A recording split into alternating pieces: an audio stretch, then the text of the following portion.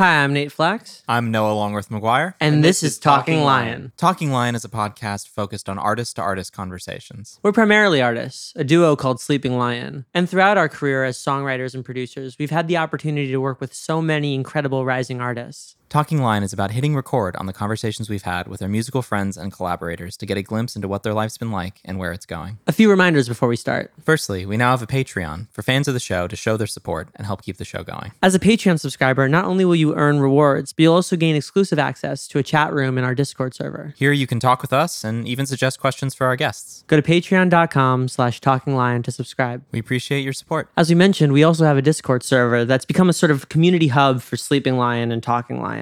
We're very active on there and very eager to talk to you about who you want on the show and how you feel about the new episodes, as well as just talking about life. So yeah, come through and you can talk with us. You can make some new friends, share your art, and share your memes. Go to sleepinglionmusic.com/discord to join our server. We hope to see you there. Lastly, our face is on a shirt. We have shirts now for Talking Lion with our faces on them. If you want to wear us on your shirt, buy a shirt. It helps support the show and it shows your friends that you like Sleeping Lion and Talking Lion. You can find these shirts on our website, sleepinglionmusic.com/store. Pro tip.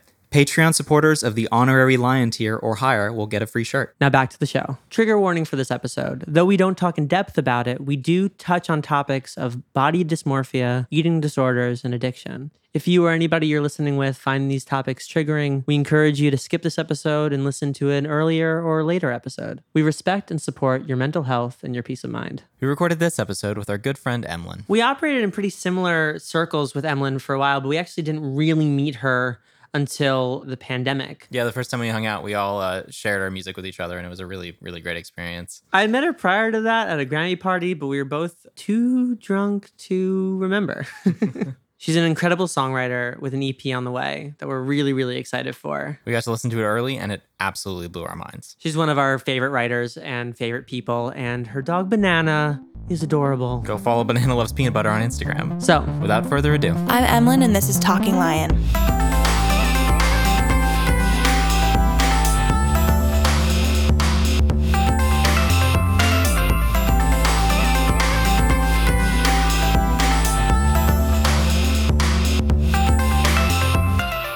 well, hey. hello. Hi, how are you guys doing? How's it going? Oh, it's good. It's good. Just another day in quarantine. You've become a good friend of ours in this quarantine, so that's the long and short of it. I know there's been great things about quarantine and not so great things, and one of the great things has been like having a pod of people that I love and get along with really well. It's been an upside for sure. Well, I think about how like everybody I care about in my like immediate LA experience, I kind of met as a direct result of the pandemic, which is crazy. Yeah. So it's like, that's a complicated feeling.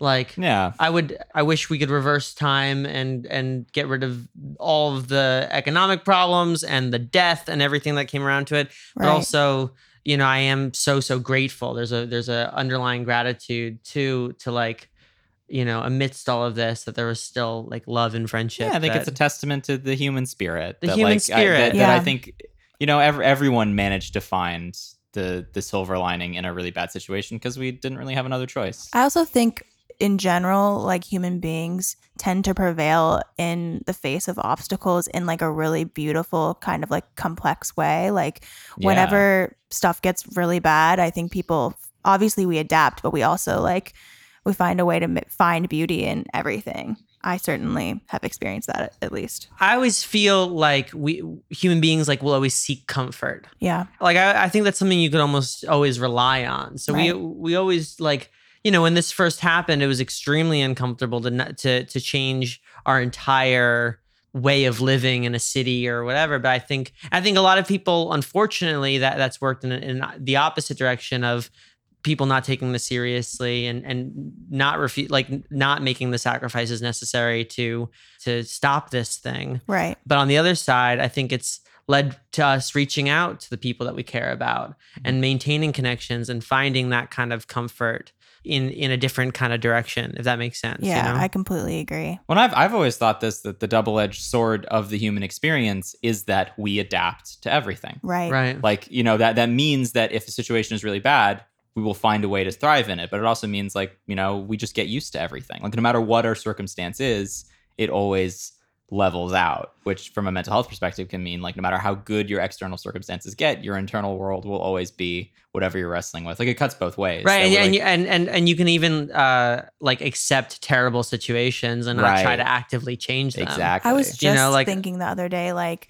if somebody had told me right at the beginning of the pandemic how long it would last, what the effects would be, how many people would die, like all these horrible things, I don't think my brain would have been able to like handle it. Like I think I would have had a full on like meltdown. And it's just proof that like, I mean, obviously just over time, as things change, you adapt. Like I don't think I would have been able to manage it. I think our ability to like accept a situation has led to either people still just not wearing masks and doing like being ridiculous about it, but also B, like I feel like we need to be like, I feel like we all should have been angrier. I know. Right. At like, the administration and the system that sort of set that up. I mean, we were angry enough to flip, to like win the election. Right. So. But not by a lot. Not by enough. I feel like we could have been as a collective society angrier. I think we're a product of like what we're seeing around us though. I noticed that for sure.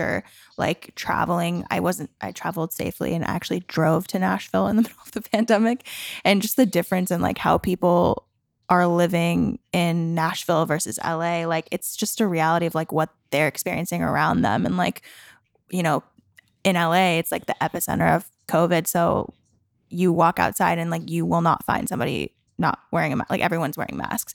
In Nashville, it was a lot different just because the normal there was just different than it is here. And I think people kind of just like accept sort of what they're seeing around them. Right. There was this like kind of epiphany that I had when I was in New York. I really didn't want to travel, but I had to. It'd been a year since I'd seen my family. There were reasons I had to go back, and it was all safe. Like I actually wore a face shield and 2 masks and took a test before leaving, and then quarantined for 14 days in New York, and took another test on the other side of it. So, and nobody in my experience got sick. I'm very, very grateful for that. But one of the things that kind of like hit me while I was in New York was that like I had this anger in me. I had this like deep, deep resentment for all the people who were throwing parties and all the people who were still playing shows. And I understand that I'm somewhat on that hypocritical spectrum because I did travel, but like I was just getting so angry at everybody who kind of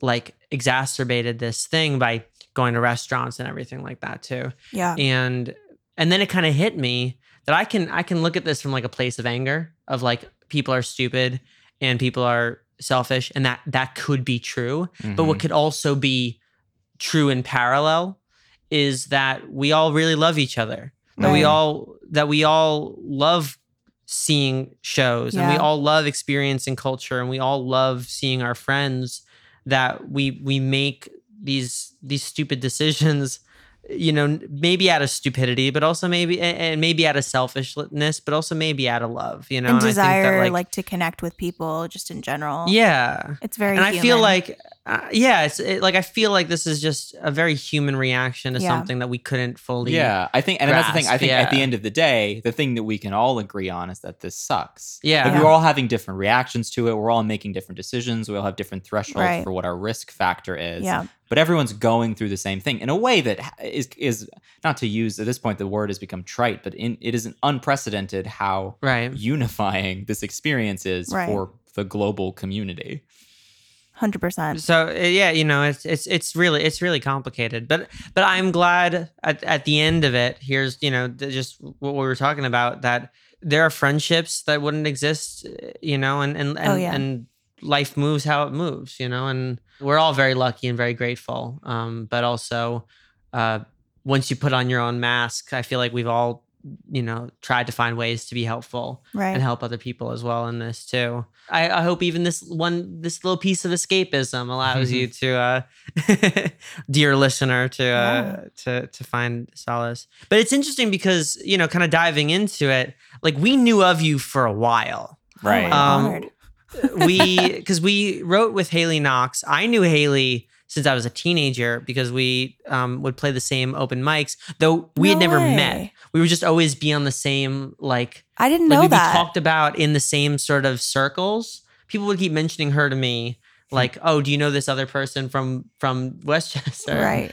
And I knew that she was super talented, but also I was a little older, so it kind of like I didn't want to just like reach out of the blue. Mhm. And Right. I also wasn't songwriting; I was just doing the artist thing, so I didn't quite understand that layer of it. Yeah. And then I went to one of her live shows. I also met Peter Zizzo there, Oh yeah. who, crazy enough, he had been like a music partner with like the guy who recorded my first EP when I was in 8th grade. Like one of those crazy kind of Yeah. things. But yeah, so when we finally started working with Haley and we wrote Red Eye, like Peter and Haley, this just kept bringing up Maggie. They kept bringing up Maggie. Everybody's talking about Maggie. And we're like, who's Maggie? And Emlyn, she's awesome. And I'm like, that's awesome. And I loved Hardwired. Oh, thank Right. you. That was the song on that record, Thank you. That was such a special experience writing with her. Like she's such a musician and She's the just truest, a ball of light. She's just music. She just breathes She it. Like it lives just and comes breathes out of it. her in Yeah. the most fluid way of literally anyone I've ever come into contact Same. with. I've said that like writing with Haley Knox is not creation, it's curation. Yes. Like that she is will a come up great- with like yeah. 8 like good, proper, Yeah. could sell a bunch of records hook in like 2 minutes. Like by And you have to just accident. pick Yeah, by by accident. accident, You just just gotta like riffing. pick the one, I know. like She Yeah, would or just her brain works so fast. She's like, wait, slow down. I need to like unpack I just the know. last 30 seconds of what you just sang. I for, know like, we a had to couple slow down a minutes. lot. Yeah. Yeah. I think she would agree with you about the curation versus creation thing because she brought that hook of Hardwired like hardwired different. She just played that and I was like, I'm sorry, like is that a song? She was like, no, it's just like something I came up with. And I was like, well, it's about to be. Like, I love that. and she was going through some stuff during the time, and the fact that we were really close friends and on just such a deep level allowed for us to get really real about some stuff that was happening in her life and write lyrics that she really connected to, just like on the floor of her hotel room eating like food from the minibar.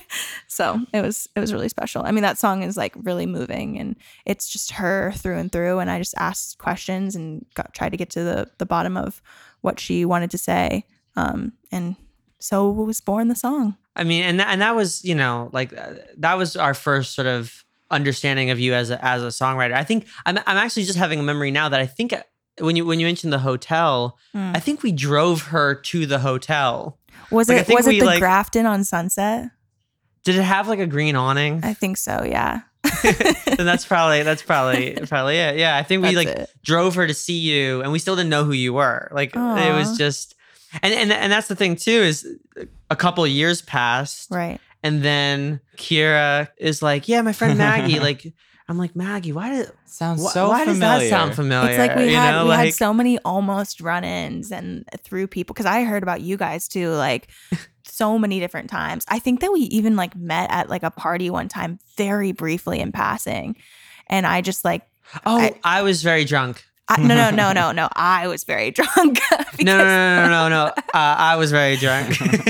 because after we hung out with Kira, I remember you texted me because we like exchanged phone numbers, and I like went and saw my text that you had texted me your name, and I was like, your name? Like when did he text? How did I have this phone number? And then I realized it was when we were both drunk, and you were like, we have to connect, and I was like, totally. But everyone's like sloshed at those parties, so It was like friends and family or something like that, right? Oh yeah, one of those Like one of big those like ones. Grammy parties or whatever. Yeah, warehouse Grammy parties. Yeah, you're like, yeah, I'm Maggie, like Emlyn. I'm like, wait, like Haley's Maggie, like, yeah, here's the phones, Yes, let's connect. phones, and then I'm yes. like, I forgot, and so then when we like reconnected with Kira, I like texted you. I asked for your number. I texted you, and then like other texts popped I know. up. I was like, shoot. I've never been to one of these parties, but it seems like from context clues and from stories that I've heard that you go in, you get sloshed, Yeah. you black out, and then you wake up with 50 new contacts on your phone. Yes. But You but go like, in. like the contacts are like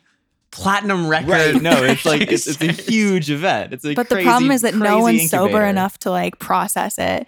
And like my experience is like you go in, you get sloshed, you like run into people, like again, really important people that like you should be sober when you interact with, and then you like get all their information and then you forget about it the next day. And you're like, oh wait, I met blah, blah, blah at that party. I'm remembering now, there was, to get to the main room, there was this very small, like a door that was smaller than it needed to be to let the number of people pass. Right, So there was right, almost right. like a bottleneck. gridlock, like a bottlenecking Yeah. into this It's a this nightmare. main room, It's horrible. which is where the open bar was. Right. Well, one of the many open bars. Right. And I had just met Jackson and Emma from Loot. And I see you, and you were with somebody who I was vaguely aware you had written some stuff with. And that's how I kind of recognized that it was like you. I was just like, you're Haley's you. Maggie. And you're like, hello? And I'm like, I'm Sleeping Lion Boy. I And probably then, was like, oh, hello. And then, yeah, I was like, all over the place. Amazing. But anyway, I love that. That's an LA. That is an an LA story. experience. But Haley, Kira, extremely talented folks. You're I know. extremely talented. Oh my Where are you gosh. from? Thank you. I was one of the few born and raised in Nashville, Tennessee, Ooh. which whoa. I'm told makes me a unicorn. I didn't know what that meant, but every time I tell people, they're like, "You're a unicorn," and I'm like, "All right, I'll take it." I was born and raised there. My dad's a musician, so my mom and my dad moved there for my dad's music, and then they had me and my brother, and I was there actually until I was 13. And then I moved up north to the Northeast, and I did my 8th grade year at like a local elementary school, and then I went to a boarding school for high school Where in the Northeast? in New Hampshire. Oh, gotcha. New Hampshire. I know. New Hampshire. Interesting.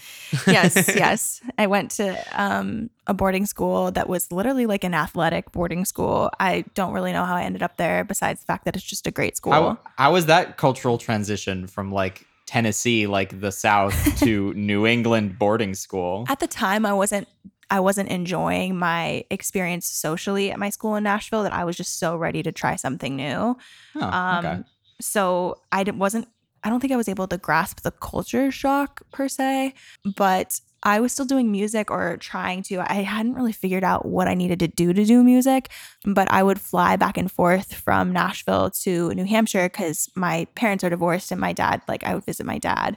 And so I was still kind of doing like writers' nights and like open mic nights in Nashville while I was like at boarding school. It felt very Hannah Montana for the age. I mean, that'll definitely love do that. it. Yeah. What did your dad do musically? And also, is your brother musical? Yes, he's my brother is musical. My dad is a drummer. He was a session drummer for a long time, and then he played on the road with like a bunch of country people that you probably would know, I'm sure. And he produces a little bit, but he's just like a phenomenal drummer. And my brother is like a multi-instrumentalist. He plays everything, and he's like the reason that I picked up any instrument and decided that I was going to do it. He's like, he does it more like for fun. He has an amazing band. It's actually, he has a ska band, and he has like a jam, Nice. a You jam You want to band. shout it out? Yeah, Sonic Libido is his ska band. Amazing. Check it out. Wonderful. He's phenomenal. I mean, he's just like so talented on every instrument. You can pick up anything and play anything. It's something I definitely don't have, but inspired me for sure. Yeah, I was around music. No, were you involved with the people in Nashville? Like our first sort of like music trip was to Nashville, and we kind of met like Fangs and R. Lamar and Oh yeah, Chris Marniago, like that yeah.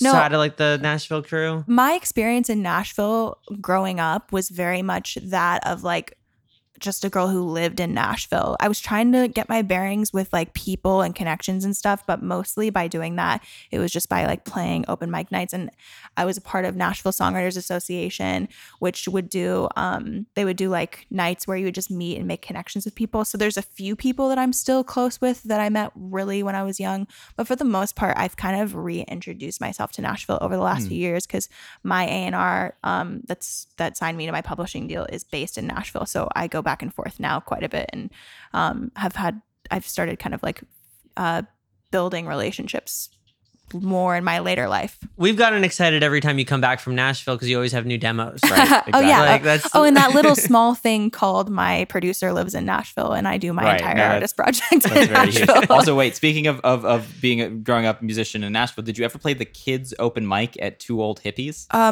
I went to open mics there, but I never played it. But yeah, See, infamous. that was when I was on the infamous children's open mic at Old Hippies. I think I played like one like during the middle of the day when I went on like I was touring Oh my Belmont, which gosh. was like my second, like my ultimate, or no, it wasn't even Belmont because I didn't want to go to Belmont. It was MTSU. MTSU had a really good engineering program, Yes, and that was they like do. super duper safety school if like everything hits the fan. That's where my friend went. Um, Actually, she did engineering at Yeah, I MTSU. mean, it's honestly, it has one of the highest employment rates for audio engineers. Yeah. Like, it's a really good school if you want to just do the engineering thing in Nashville. Yeah, it's so good. But I went That's so on my one funny. trip to Nashville. I went to like Two Old Hippies and played a little open mic, and I got to go to a writer's round at the Bluebird Cafe. Oh my and just, like, got gosh. to like see a little bit of that world.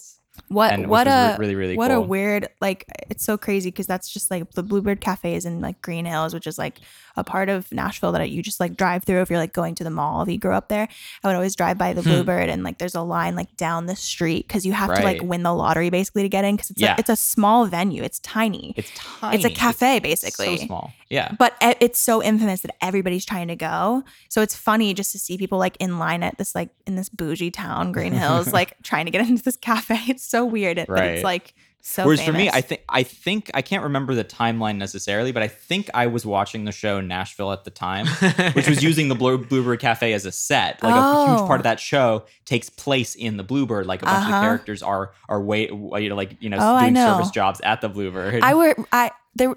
When Nashville was filming the show, I probably ran into 6 different people on the cast at different points. I don't know Amazing. what That's it was awesome. with like fate and me ending up at the Did you exact same meet places. Did you meet Connie Britton and or a very young Lennon Stella? I have met Lennon on different occasions, but not Right. Connie Britton. I met like Charles That's Eston. unfortunate. I met like the girl that played Scarlett on a Right. hike Oh, one she's time. great. She's Yeah. great. Oh my god, so good. All of them are so talented. But I just kept Yeah. running into them at like cafes and stuff, and I was like, really, is this like the new LA now? But anyway, it was fun. But yeah, I feel that my hometown, Little Dobbs Ferry, New York, they shoot like a lot of like the sort of Rivertown, New York suburb, Mhm. like movies and shows there. So Jesse Eisenberg was there once. Right. The Leftovers did the whole first season there. I'm a huge fan of The Leftovers. Oh my So gosh. I'm like, Matt's church was right across from the bagel shop.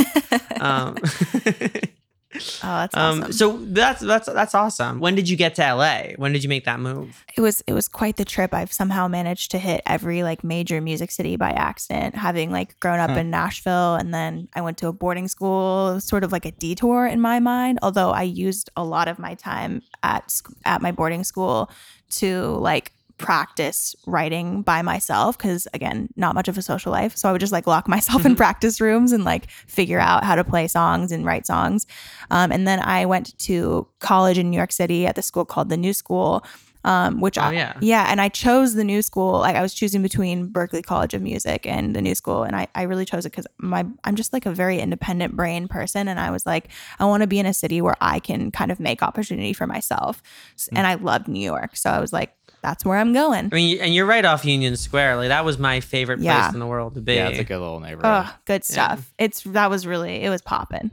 I didn't have like, my school was so weird because it didn't have Greek life. It wasn't your typical like college experience. It was just a bunch of people like kind of doing their own thing, trying their best, and like, but it was so fun. I mean, to be an 18, 19-year-old in New York City, like figuring out life and trying to go to shows, and it was a blast. But anyway, We joke that Berkeley doesn't have fraternities or sororities; they have a cappella groups. Yeah, I've heard that it's the actually. closest you're gonna get. That's amazing. Or ultimate frisbee team. Yeah. Yeah, we didn't have sports at all. But it's a weird scenario, but basically what happened was I was putting music out as Maggie Peak, which is my name also. It was like coffee house Hi, Maggie music. Peak. Yeah, hi, nice to meet you. Re-meet you. And I put a song out called Boy, and it got syndicated on Sirius XM Coffee House, and it basically floated its way. This is a very condensed version because I had met this radio DJ years before. His name's Zach Sang, and the song was syndicated on Coffee House, and I was really good friends with his little sister. I know this all sounds very misplaced, but it'll come together. And he heard the song and reached out to me basically and was like, hey, I really love this song of yours. Do you have a manager? And I was like, no, I don't have anything. I don't know what I'm doing. Like, thank you for liking my song. And he was like, well, I have this guy for you. He met my manager now, Josh Russack when he was Meghan Trainor's day-to-day manager, and Meghan did Zach's show. And he was like, I just think that you guys will get along. You should just talk. And I started flying back and forth to LA, working with writers and artists that Josh was putting me in with. And I started kind of like dipping my toe into the LA scene by accident, just because Josh lived there and all of his connections were there. And then I kept being like, I want to move to LA. I want to move to LA. And he was like, well, A, you're in school. And B, he was really adamant about me having like momentum so that like when I moved there was actually stuff happening. Cause I think a lot of times people just make the move and they're like flailing around like, what do I do now? I want to be a musician. And I think he wanted me to feel like I had some support. So anyway, I had a trip that I did that we extended a few times because a bunch of stuff was happening, and he was like, all right, you can move out here now. So I moved out, and right before I had moved out, I had met with my publisher, and it was just like Did you get the publisher while you were in college? Yes, I did sign my deal when I was in college. I met her while I was still like in school, and then I moved to LA, and what I did was I worked through the summer and the fall online, and I graduated remotely from when I was living in LA. And then I signed my deal like the last semester that I was in school. Nice. And my A&R at the time, she was living in New York. Now she lives in Nashville. So anyway, it's all like the trifecta cities. I somehow managed to. Yeah, you really hit all the stops. Exactly. Yeah. What publisher are you with? Atlas. Nice. Cool. Indeed. Yeah. It was recently acquired by Scooter Braun, and I didn't even realize that when I was signing with them, and then I ended up being the first signee under his acquisition. Oh wow. Yeah. Have you met Scooter? I have not yet. I think it's like he's a busy man. Right. That's awesome. You made it out. You made the LA move. Is that around the time you met Haley and stuff too? And I started working with Haley when I was living in New York, actually. Cool. I'm trying to remember like how that even came to be. I think that Josh knew Peter Zizzo from years before. And then maybe that's how they connect. I honestly can't remember how Haley even got into my world, but I know that I had wanted to like pitch songs to her at first, and then eventually we got in the room together and we just clicked hard.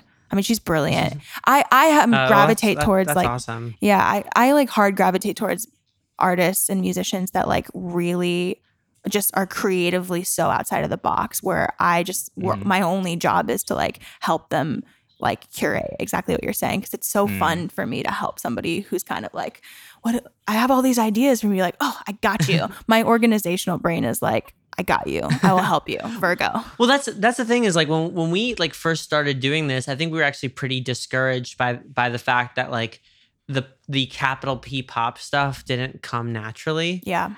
From a production standpoint and from a writing standpoint. And what's been really, really cool is that over the years, we've actually wound up getting more and more work from people who want something that isn't down the middle pop, right. something that could sort of define their sound and organize their sound. Totally.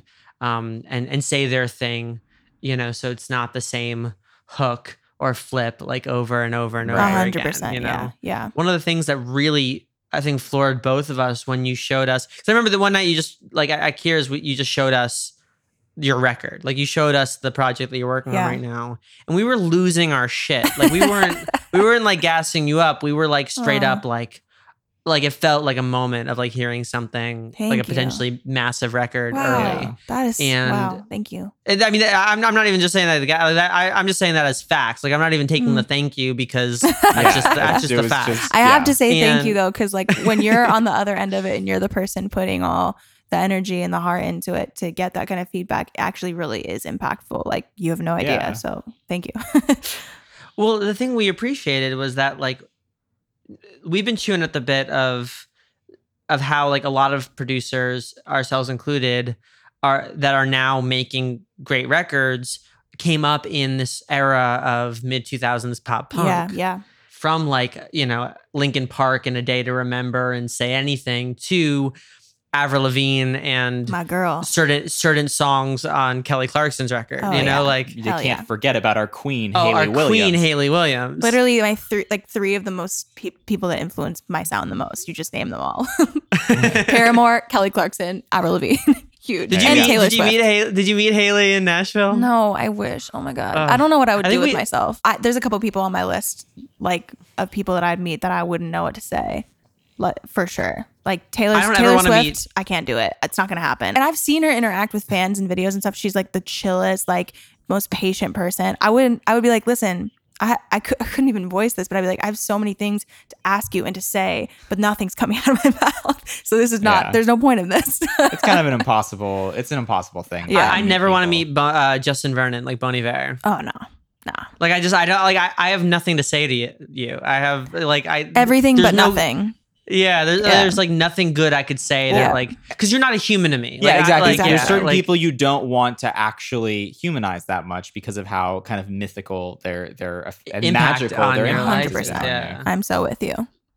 But all of this to say that your record really hit us. That like this was really influenced by Avril Lavigne and by Hayley Williams, by stuff that we grew up listening to, as opposed to reacting to What's happening whatever's now. coming out now. Right. Yeah. Yeah. But with such a current sound to it. Oh, thank you. And also, I mean, we're theory nerds. So like the little chromatic thing you do in Cruel World, we were Right. like stoked about.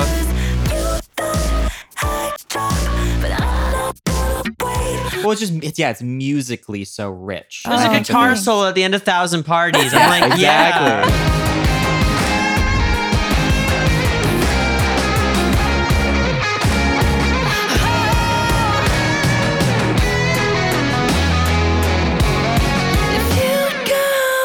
It's sick. Yeah, I think the big part of it is like what I grew up listening to mostly was a combination of like Britney Spears, Taylor Swift, the pop NSYNC, the poppist of it all, combined with what you're saying. Like, I went through my own emo scene phase. So obviously Paramore, and I went through the Avril Lavigne, I went through even Kelly Clarkson, but then combined with like all my brother would listen to was like Green Day or AC/DC and Led Zeppelin. And so I had like a Right. real, I feel like my heart's always been in pop, but I've had a taste for the kind of grunge and the edge, and like watching Hayley Williams perform is like my dream. Oh my like God. that's like would be the iconic like scenario for me. So like I think just my taste was formed based on pop and rock, truly just like fused together. And so all the melodies that I naturally am inclined to come up with, and the things that I find to be the coolest and the most inspiring, tend to be like guitar solos or like chromatic melodies or like, and we're gonna belt here, like, you know, Right. that's just like what I love. So it just Well, comes through. and when I heard the belt on Cruel World in the pre-chorus,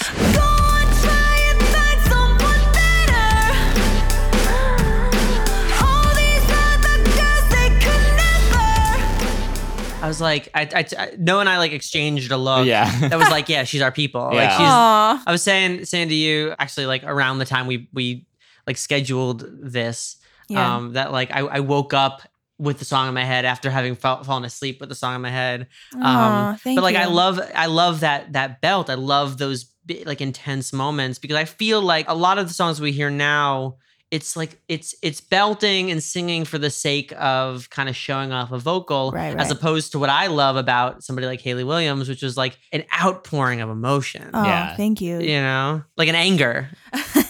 Well, I had so much fun. Like you mentioned 1,000 Parties. I had so much fun doing all the little ad libs and like crazy vocal things, like even over the guitar solo. Cause like some of my favorite stuff, like watching on stage, is like when a guitarist is playing in part with the vocalist and like they're doing this thing and you're like, yeah, da, da, da, da, like all the little, it's like every instrument and vocal playing in part with one another. And I just have so much fun.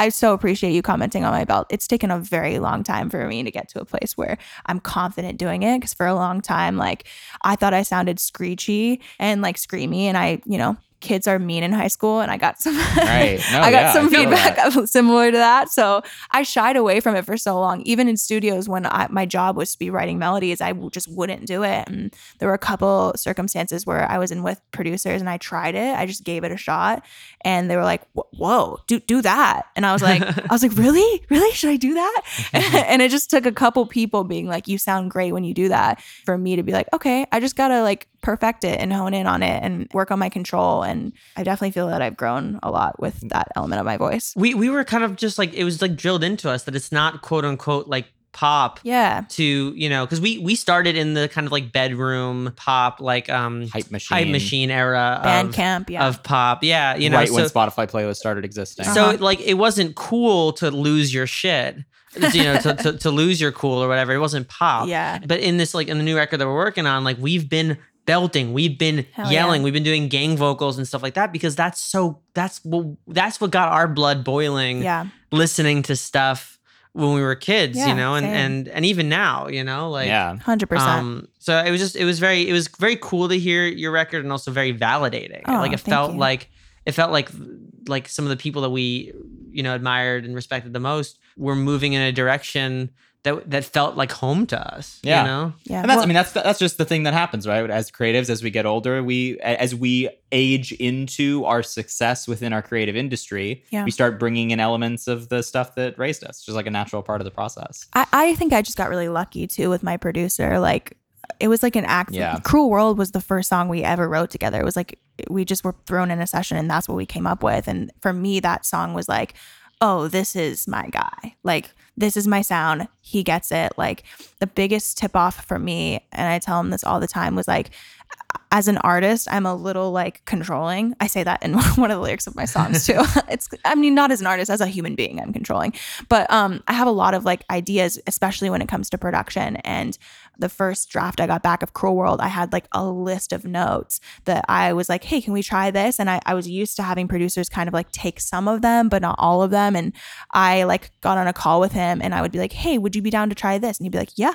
And then I'd be like, okay, cool. What about this? He'd be like, done. Got it. And it was like, yes, after yes, after yes. And I was like, oh my God, is this what it's like to work with somebody who's like trusts you and respects you as the artist? And like, he did everything on my list and I got it back and I was like, oh my gosh, this is so cool. And we just had such a great working relationship. Like we have great chemistry. We can like read what the other person's going to do next and like what the other person will find cool. And I just got so lucky. He's so freaking brilliant. I mean, that's a kind of soulmate. I mean, Yeah, it really like is. we, you know, in a sense, we kind of like found it within each other. Yeah. But like, I know that even just from the chemistry of some of the folks we work with, that like Yeah. there are people where it's like I will go down every single rabbit hole because I trust Right.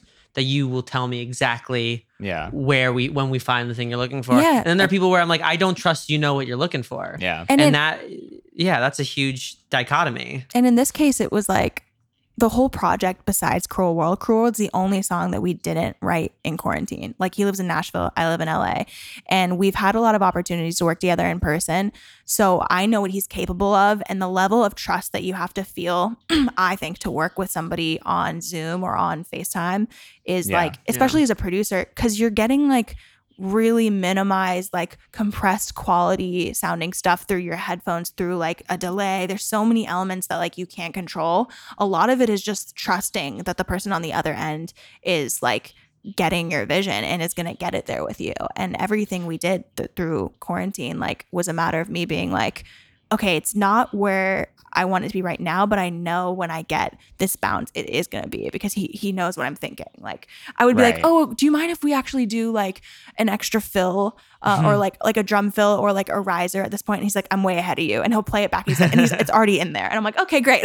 Like, so I love Well, that. it's, you know, as a songwriter that like your job in a session is to make the room sparkle with electricity. Like your job as a songwriter and as a producer Yep. is to like get the vibe in the room to feel right. totally. And that's so hard with Zoom. But if you have that chemistry, you can make the third room of this Zoom room yeah. Yeah. have that same electricity. I mean, it's a skill. It's a skill that we're struggling with currently. Yeah. But it's a skill that like with the right people is second nature. It's not something you even have to think about. So it's really exciting that like that you found that. Yeah, I I think it did. shows in the record. Like Thanks. the record slaps. It's like so it good. sparkles, it shimmers. Aw. It's heartbreaking. It's angry. you feel everything. Yeah, and that's the frustrating, and it's biting and funny that's, areas that's the too, frustrating yeah. part about you, is that you're not just like a nutso, like you don't just have a nutso artistic vision and like a nutso voice, and you're not just great with melodies and clearly have a producer brain that allows you to create this very defined sonic palette. Your actual pen game, like your lyric writing is insane. Oh, and thank it's just you like so how much. like how is one human just such a well-contained like proficient artist? Well, thank you for saying all of that. It's definitely not a single person game. Like it's about being able to collaborate and know and like knowing like where you fit into the room and stuff. And like I appreciate that like on such a crazy level, because I'm a songwriter like through and through. I think that's why I've mentioned Taylor Swift several times because she's like the example of like writing that I followed and why I even became a writer to begin with. And the creation process for me is the most fun. Like I'm a writer. I'm an artist because of like the whole exactly what you're saying. Like I have the whole vision I feel in what I'm trying to accomplish, but like I feel at home when I'm like coming up with cool melodies and coming up with lyrics. And this process was really interesting for me, especially because like I've been a writer for other artists the last couple years and I still am, but like that was my main focus. And shifting into a space where I was like, this is my time to ask myself, what do I want to say? Like, what do I have to say to people? I've been asking these artists what they want to say. And I got to be selfish and be like, what do I want to say? Like, what do I have to say? And like the intro to my record, like I was really adamant about making every line asking myself, if somebody didn't know me, what would I want them to know about me? If I wasn't afraid, if I wasn't afraid to say it, if I wasn't scared of the consequences, like what would be the sentences that I would want people to know about me? And the first thing I say is, hi, nice to meet you. I've never been in love. Hi, nice to meet you. I've never been in love. I promise everyone that myself is enough. Which is hilarious because if you've heard all the singles, you're like, it sounds like she's been in love. Like she's been through some stuff. And I go on to just like, list facts about me. Like I say, I'm not OCD, but my friends will tell you I'm controlling. Like there's so many lyrics that are just like, I mean, like I would be terrified to say them, I think, face to face to somebody. But when you write them in a song and lyrics and they piece together so well, it's like something really beautiful about the vulnerability and having the space to be like, this is what I want to say. I'm the artist and like, here's what I want you guys to know. And also leaving the space for people to connect to it was like so freeing. I mean, so freeing.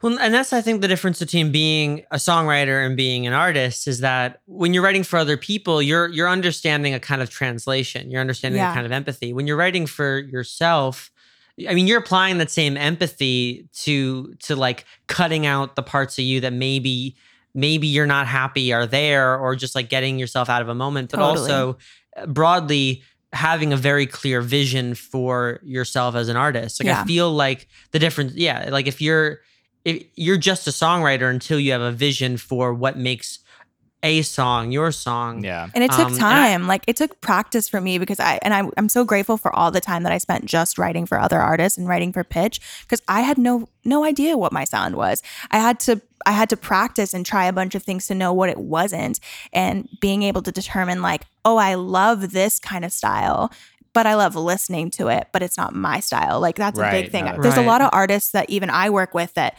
like they'll bring in songs like, oh, I love this sound. And it's like a rap song or something that's freaking awesome and it sounds so cool, but there's no elements of it that like I could or they could even imagine for themselves. They just like the song, and sometimes that works and you find little elements of it to incorporate, but a lot of the times I feel like it's just like, how are we finding the difference between what we like to listen to versus what is actually authentic to us and feels real, you know? That's a really tricky thing. And our early stuff was like, there were a lot of sad songs, and for a while I wondered why, despite the fact that it felt like it was being authentic, I didn't feel like I connected to it. And I feel like when you're kind of writing specifically about like how you think you're supposed to be feeling about something, it's not, you don't have, there's almost going to be a disconnect. 100%. I think our newest stuff, like and I hear it in your stuff too. In our newer stuff, I'm like angry. Like there's an anger in there because we've hung a couple times. Like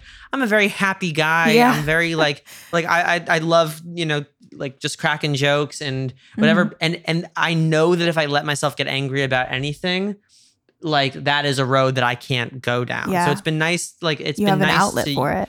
to have an outlet for Right. it. But that's the thing, is that it's not something that is commenting on how I'm feeling. It's something that's commenting on something that like, that is almost in the periphery of feeling. Totally. It's something that like you didn't even know you could name until you were in this world that you can write. Yep. So I definitely feel everything that you're saying about writing, especially writing for yourself. It's like, do you write how you feel, or do you write the thing that you're even afraid to like even broach the subject of, you know? Totally. There was a point in like where I thought I was done with the project, where I met with my publishers and they asked me the question like, you know, you're writing great songs, but like you have to like, I don't remember exactly what their words were, but it was something along the lines of like, what do you want people to know about you though? Because I was so used to writing like for other people and the mindset of like, oh, we got to phrase this in the way that'll be the vaguest and most relatable.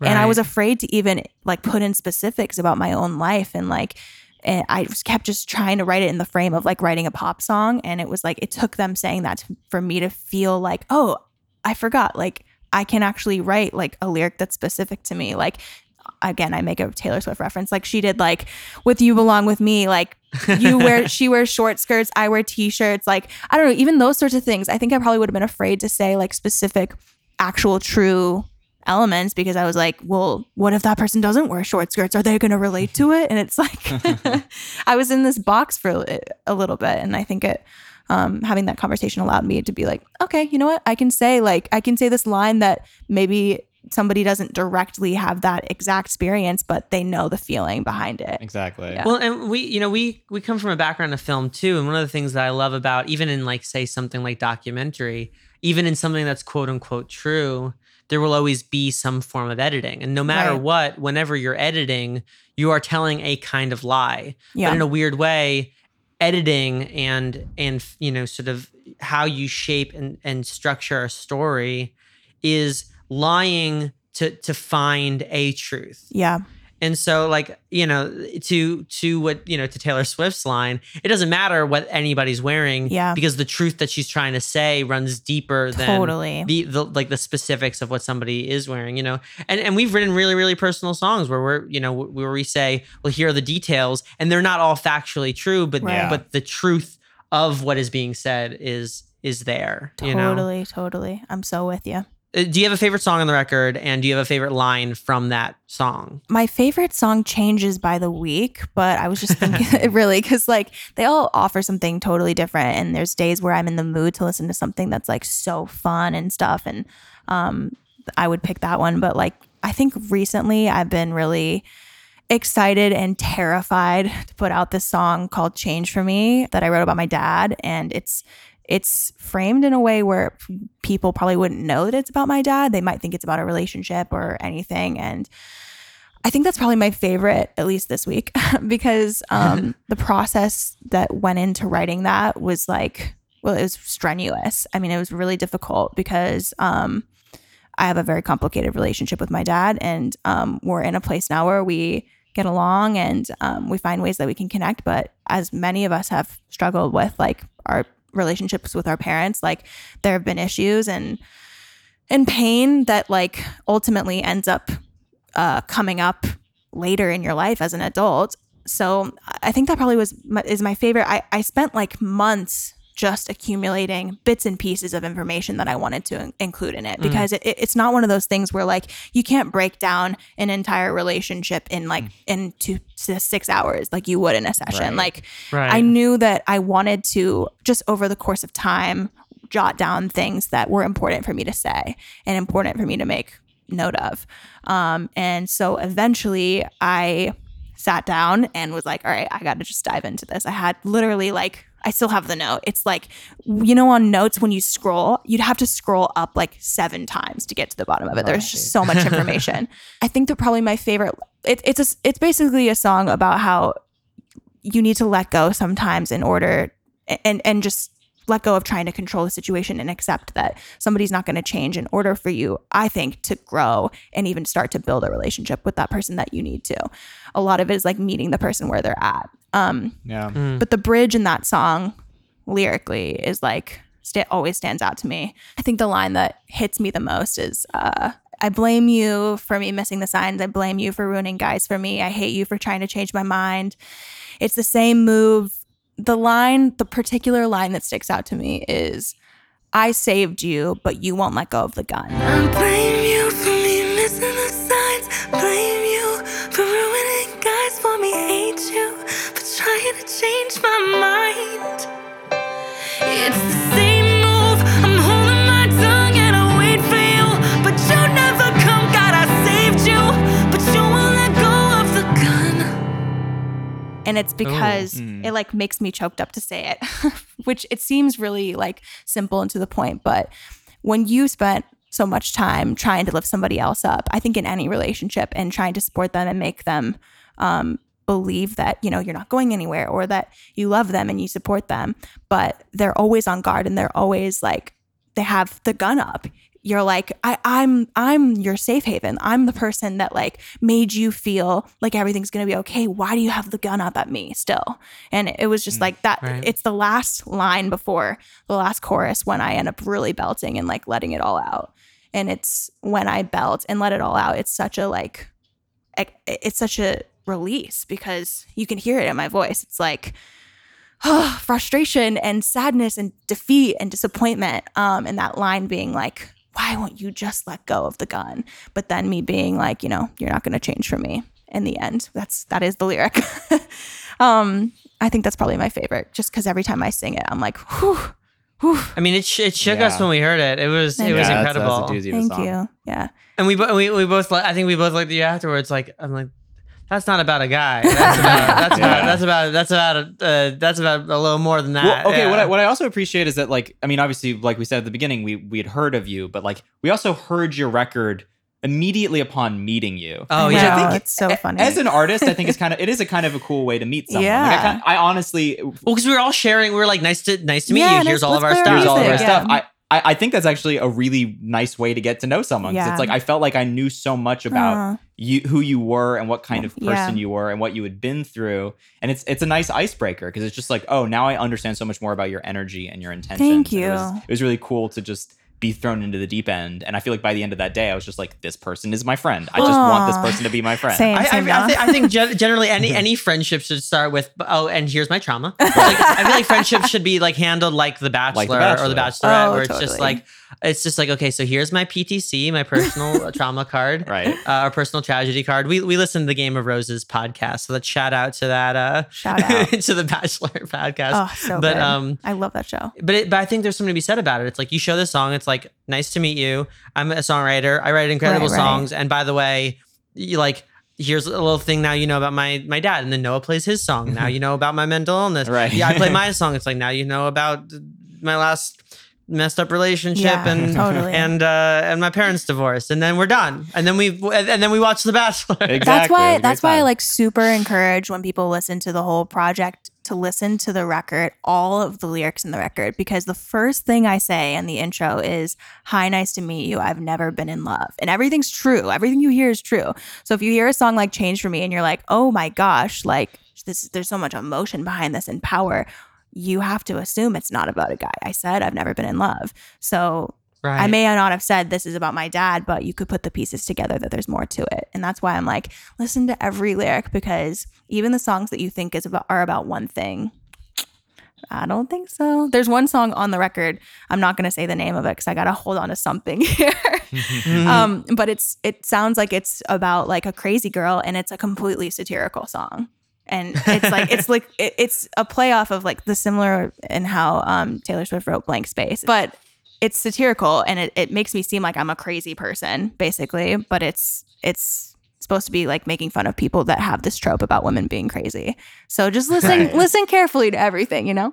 Well, I think it speaks to your skill and your craft as a writer, that you're able to write these songs that people might at face value take a certain way and enjoy within a particular context or with a particular lens. But for the people who actually are going to be going on Genius and arguing in the comments about what the lyrics mean, That's there's my a lot favorite. to be unpacked there. I mean, thank definitely. you. As an occupational hazard, I listen to lyrics Like I know that there are people who are like, well, I don't really hear the lyrics the first Right, couple times. right. I'm like, no, that's all I'm listening to. And if they're not good, then I'm like, oh, well, at least the hook melody was fine. Right. Like, you know, hearing great lyrics. And I feel like it's one of those things where it's like you think you're never gonna see a great movie again. Like you think you're never gonna like watch like a great like you finish a television show you love. You're like, I'm never gonna see something that good again. And then you're always just like, oh right, like I will again. There have been That's how lyrics I feel when where I I'm write like, a song. I'm always like, oh, I'm never gonna write something that good again. yeah, Literally. I mean, I feel that. I Every feel that way songwriter is constantly. like, well, that's and, it for me. And every week that passes, I prove myself correct. But like, No, it's not true. I want to give myself a day since like a workplace Oh, yeah, accident yeah. counter, like a day like how many days has it been since I wrote something decent counter? Yeah. It's been 15 Oh, no, months since I wrote a decent I would lyric. literally be so depressed. I can't do that. Then as a result, I end up listening to my songs like, so many freaking times in the car. Like, I can't tell you how many times I've listened to my own record. It's embarrassing because I'm just trying to chase that feeling of like, oh, remember when I did something good? Right. yeah, no, listen. I mean, Vibe. the song that I showed you when you came over, I listen to it almost every day because I'm like, oh my god, that was the last good thing that I wrote. I That think. song is so good. You know, you have to at send that lea- to me. I just got cellos on it. So, I'm gonna like organize the cellos. We're and send it to you. putting cellos on Change for Me. I'm so excited. Yes. Whoa. Hey, if you need a great cello player, shout out to Isaiah Gage. Yo, that's awesome. I can't wait to hear your version. I'm so excited. But you know, and then my brain's like, well, at least you're level 220 in Overwatch, and I'm like, fuck. See, I But is don't the have great that. Jimmy- I go, well, at least I have a cute dog. That's my thing. And actually, that's a wonderful segue because right before we start the question round, I had to ask you a very, very Oh, important yes. question. Go ahead. How's Banana? Tell us Thank about you so Banana. much for asking. I've come to a point where I'm realizing that what if people don't actually love me for me and they just love my dog? I literally my friend, I was gonna hang out with her tonight and she was like, there's been a request that you bring Banana. I'm like, that's funny. If I didn't bring her, would you still want me to come over? Like hypothetically? And she's like, yeah, sure. My dog is phenomenal. For those who don't know, and I don't know how you couldn't because she's the star of the world, I was just fostering her for quarantine and that did not work. I did not end up just fostering her. I adopted her. She's perfect. Truly perfect. Like, you know how everybody says their dog is perfect? My dog is actually perfect. And Noah and Nate can attest to it. Yep. Can't Can you? confirm. She's perfect. Oh, Like, sorry, I just sneezed. I love your dog so much. Thank you. I Me too. I loved your dog this much, and then you started talking for Banana, and then I I do realized have a that Banana. Yeah. Like I would say something, and you'd be like, "Well, can you do it? Can you do the banana voice?" yeah, I have like a banana voice. And she only knows like a few words in my head. She just knows like, okay. And like, why? And then every once in a while she'll go, I'm Banana. I'm Banana. Oh my God. And that, in my head, she doesn't know how to say anything else. So anytime, because she has such like joy in her eyes, I'll be like, oh, okay, we're gonna go outside now. And I just hear like she'll look at me and I just know she's going, okay. And then she'll go, why? like we were going. You're like, Banana says bye, and I'm like, Yeah. bye, Banana. And you're like, that's what she said though. Like I'm not Right. making it up.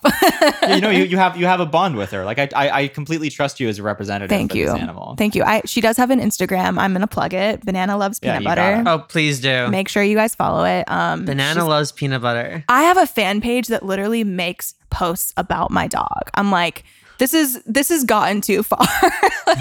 No, but that's what you want. That's No, what I know. you- Yeah, and then I repost those photos, not the ones of me, but of my dog, because I'm like, wow, this is such a good edit. You're perpetuating the dog stardom. Exactly. I think Banana should have a pub deal. I mean, Yeah. you know. She's in all my sessions. She should straight up be getting publishing. Talk about, there's songwriters that are signed because they just like bring the energy. Talk about my dog Right. bringing the energy. Like, no kidding. These Well, songs. we all know those publishers, and I won't say which, that put somebody in the room who doesn't write, but still takes a certain percentage for the saying. publisher. That's what So I'm might as well saying. have it be your dog. You know. In my head, though, I don't even think this is just me. My dog is so unimpressed by the fact that like I'm a musician and this is my job. Like, because she hears me sing all the time, like, and she hears my songs all the time, and she always just looks at me like she's annoyed. Like she's like, are you done?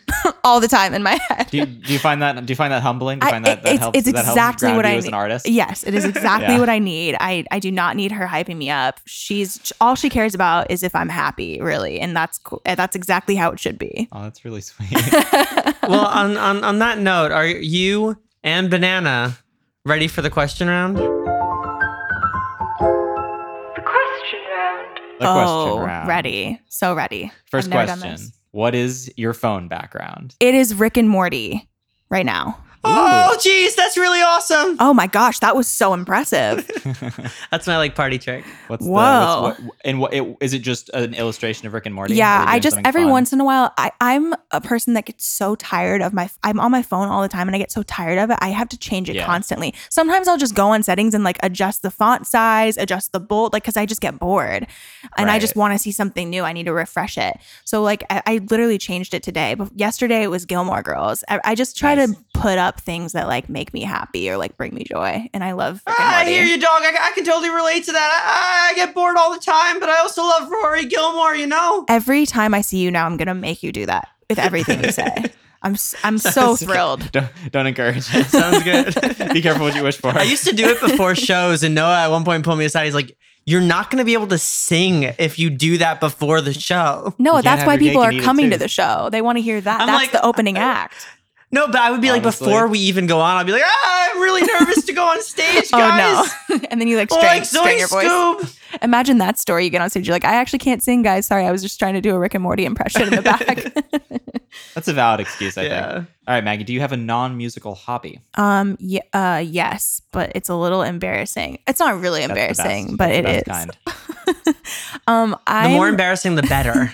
I'm really into Soul Cycle. Oh, Nice. nice. It's pretty. I'm sorry, I didn't mean to laugh. I didn't mean to laugh. I No, didn't mean to no, laugh. it's fine. No, it's listen, fine. I like okay. So no, the reason I laugh is because I bike every day. I bike like Yeah. like a couple miles a day. Right. I would call myself a cyclist. Right. And I'm laughing because I don't get it. Like my favorite part of biking is the changing of the scenery. Going somewhere. I can explain Of, like, it to the you if going you somewhere. want. I'll tell you exactly why it's fantastic. So basically, I realized like I really, really love exercise. It took me a while. I've had a long relationship with like body image and food and all this stuff. And it took me a while to actually like exercise. And I realized the only types of exercise I like are rhythmic exercise. So like I love horseback riding, for example, because it's on a beat basically.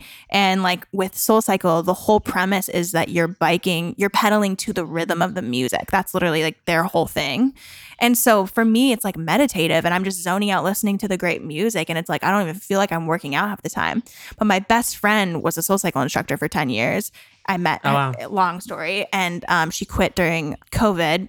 And so I bought a Soul Cycle bike. And so there's literally a Soul Cycle bike in my tiny apartment that I ride all the time. And it's like, Listen, all I respect. I appreciate that. I'll do when a bounce is ready. I'll do like the studio test, the car test, and the bike test. oh, like, does this alright. feel really good to bike to? Will you bike to one of my songs and let me know what you think? Because I'm trying to figure it out. I actually the other day was biking the Cruel World, and I'll tell you, it slaps. It's great. Oh, thank you. I hit a hill like right as like the vocoder comes in on the chorus, and it was hell yeah. awesome. My friend Maya, who is the instructor, she used to like play my unreleased demos in class for like groups of people, and that people would come up to her afterwards and be like, "What's that song?" And she'd be like, "Oh, I can't tell you." And it was so fun. And then she'd always pick the songs that had like the highest BPM too. So I was like dying during them. So fun. All Next right. question. Next question. Okay. Most important, arguably. Most important, arguably question. So really think about your answer. Okay. Would you Would be you be? a pirate?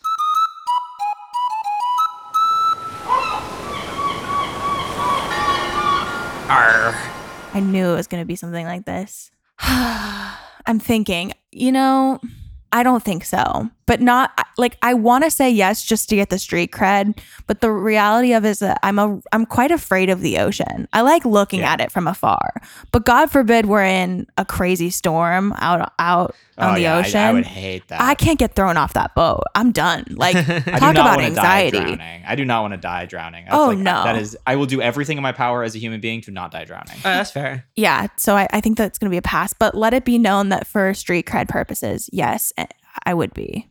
You'd be a definitely have- landlubber pirate. You definitely have pirate energy. Yeah, Oh, I see that. I thank can you. see that. I'm honored. I feel You like could play a pirate on TV. I feel like you Oh, hell download yeah. a car. Yeah, you would download a car. Hell yeah. Do you have any tattoos? If so, what is your first? I do. I have 3 tattoos. The first one I got is like an embarrassing Pinterest tattoo. I can't even talk about it. I got all my tattoos for reasons, which I'm really glad about, because even though it's a stupid, boring Pinterest tattoo, I did still get it for a reason. It's like a G and then a greater than sign and then an up arrow and a down arrow, and it means God is greater than the highs and the lows. And it was like during a time that I was really struggling with an eating disorder, and I overcame it and I went through recovery, and I got the tattoo in honor of like I can overcome all things shitty and continue to. And then the other one I have, all of them are like super deep, and the problem is that like people tend to ask about tattoos when you're like in party settings, like it's almost like a flirty thing. People be like, what's your tattoo mean? And I've had And you're like, here's my trauma. But that's the bachelor side. You got to show your PTCs early. You know, so I started telling them, there's one tattoo that's even more deep. It was like I had like a nanny that, because my mom was a single mom for most of my upbringing, she helped raise me. And when she passed away, I had a voicemail left on my phone that she left. And it was saying just like that she loves me and to call her back. And I had it turned into a sound wave and tattooed on my wrist. That's awesome. But people always see the sound wave and they're like, that's really cool. What's that? And I have to lie, because you can't be like, it's my dead nanny, like in a party. Right, yeah. So I just say it's I'm a Slave for You by Britney Spears in wave form. That's awesome. And then the other tattoo is on my finger, and it's NY for New York, just because like I think I feel the most connected with New York as a city. That's awesome. Those are really great. great. The Nice sound wave is something I hadn't even thought of. Oh, But thanks. that's I have This is it. I haven't gotten a tattoo yet. Oh yeah, I think I saw it when we were hanging out. Yeah. And I was like, so what's that? And you're like, it's, no, Did I lie? What did I say? No, I'm you curious. told the truth. Oh, okay. Probably 'cause I trust but you. It would be really funny if if this was the moment I realized you lied to us. Sometimes I ask people, do you want the lie or the truth? And that always interests them. And they usually say both. Yeah, I have I think for me, if I were to get a tattoo, it'd have to be You don't have one? No, I don't. Oh, wow. Um, Okay, interesting. It's partially I'm Jewish, so there was nobody in my family was like, don't do it, but nobody in my family has one. Right. So it was just kind of there's a lot of complicated stuff around Judaism and tattoos for some reason. Actually, not for some reason, for both Fair reasons. Torah reasons and Right. World War II reasons. Fair. Again. So, but I would always want, I always wanted something objective, something Yeah. that something that was in somebody's handwriting or, a yeah, waveform or something my like New that. York 'Cause is my that's- handwriting, actually. Yeah, because that for me is you can't mess that up because it's Totally. the imperfection of it or it's whatever. not Yeah. like an aesthetic piece of Yeah, art. it's if I were to get a Totally. lion and then see a better lion, I would lose my mind. yeah.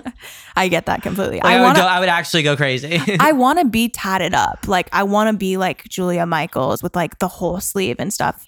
The problem is that I have a horrific phobia of needles. I don't even know how I got through the tattoos that I do have. There's no way I could get through it. And also I kind of like that my music's grungy and edgy and rock, but then I have a dog named Banana and I do Soul Cycle because I like throwing people off. Yeah. I dress with chains and dark eyeliner, and then I have a dog named Banana, and I'm not tatted. I feel it adds to the aesthetic of let's I throw think there's people something off. powerful about that. Thank you, yeah. That's definitely. Let's mix it up. I feel like a lot of producers are nerds like that. I Yes. love that. Yeah. You lean into you lean into what you are, but that doesn't mean you can't have fun with the project. Yeah, exactly. Yes, 100%. I'm so with you. All right, this is an important question Okay. that I'm very excited to hear your answer on. What is your go-to karaoke song? You know what? It's so funny. I literally was just thinking about this the other day because people are always like, oh my gosh, you're a singer. Like, we should go and do karaoke. Like, obviously not during COVID, post-COVID. But Right. I don't understand that theory because I'm like, nobody wants to go do karaoke with people that can sing.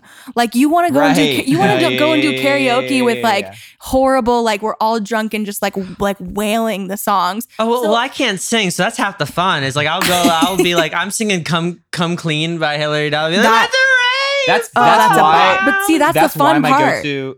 That's why my go-to karaoke song is Mr. Brightside, because that's not singing. Oh, that's amazing. Right. Yeah. So to answer your question, because of that, I've been working really hard to try and come up with a good answer because there are songs that I love just like singing full out, but nobody wants to hear you do that. So I haven't been able to come up with a good like ironic one that would be fun for like a good singer. I probably would pick like Bleeding Love if I was going to like sing, like Nice. sing. Yeah. I did a okay. little TikTok cover of that the other day and I had so much fun singing it, especially It's a because like great song. I will say like she has the most like unique voice, like the way she pronunciates things and stuff that I think I'd have a lot of fun just like trying to channel my Leona Lewis, you know? Right. What's your first concert? My first concert was Hilary and Haley Duff. The sister tour. Yep. What? And so I jealous. distinctly remember it because it was like my birthday present and I went and like got my hair done and like my mom was in the hair salon being like, she's going to her first concert and all this stuff. And we sat really close and I remember I touched Hilary Duff's hand and I touched Haley Duff's hand like 8 times. And I Hilary forgot Duff about Haley once. Duff. Oh yeah. Can't forget Haley. Oh my gosh. And then I went back to school, the next day and I was like, I touched their hands. And then I found out that another girl had like backstage passes and I was so livid because I was like, Wow. here I was like excited that I had like touched their hands and so rude. Anyway, it was such a great experience. Come Clean hit me in such a profound way. It was the first record. Metamorphosis was the first like CD I bought for like my portable CD player. And I was so inspired, like so transfixed by the lyrics. Like I was so like blown away by this song that I actually hand wrote out the lyrics to show my friend. Oh, incredible. I was like Paige, you have to hear this song. oh, Like, that's so but special. like if you can't hear it, like read these lyrics. Aren't they so special? Like, Wow. you know, and that was my first experience of like songwriting. Incredible. was transcribing Hilary Duff. I don't even think I told you that. No, I didn't know that. Which like I feel like the funny thing is now that like if someone pitched any of those lyrics to you in a session, you would shoot them down. I mean, yeah, but 'Cause like it's it was, cheesy as but it was hell. also ahead of its time. I mean, in a If sense. somebody pitched that to me 5 years ago, I'd be like, hell yeah. Yeah. It's such a good It's song. Very much a Carrie Diaguardi song. I was just gonna say, yeah, Yeah. fire. What are your 3 thoughts at this very moment? Go, lightning round. My phone's dying. Nice. Isn't that embarrassing? I'm so upset that those are the 3 thoughts on my mind. They should be like, my record is coming. Wait, no, wait. So what were the 3 thoughts? The 3 thoughts is my phone is dying. My phone's dying. My Oh, phone's that's dying. those are all 3 thoughts. I love it. I Isn't love that it. sad? The last question of the Talking Lion question round is, what are you looking forward to? What am I looking forward to? I mean, in an obvious answer, putting my music out, but like to get more like deep and genuine about it. Like I've been working on music for so long, my own music. Like I put out a song in 2019 or maybe even earlier than that. That was the last single I put out before this project. So like now moving into a place where I have a whole project and like a whole record to show people is like, it's just so special and I really cannot wait. I'm really looking forward to people hearing what's on my heart in a genuine way. That's the honest truth. Well, Maggie, Emlyn, we are huge fans and also Aw. very grateful to be The friends. feeling We is hope to- mutual. Thank you. We hope to write in the future. We hope We to, shall. you know, for many more music sharing experiences, and we're just going to be biking along to and blasting your record when it's Aw. out. So Thank you. for anybody listening, check out anything that's out. Listen to the lyrics. And Maggie, thank you so much for being on the show. Thank you so much for having me. It's such a fun chat conversation. And I appreciate you guys so much. You're so talented and brilliant. And I love this podcast. Oh, yeah, oh, so innocent. It's a cruel world, isn't it? 'Cause you thought I'd drop, but I'm not gonna wait. Oh, yeah, oh, so limited. Yeah, you're insignificant, maybe. It's a cruel world, Thank you for listening to this episode of Talking Lion. We'd like to thank Isotope and our Patreon subscriber Alan C. for their support. If you'd like to show your support, ask our guests your questions, talk to us on Discord, and get a shout out at the end of each episode, subscribe to our Patreon over at patreon.com/talkinglion. Thank you for listening and see you next time.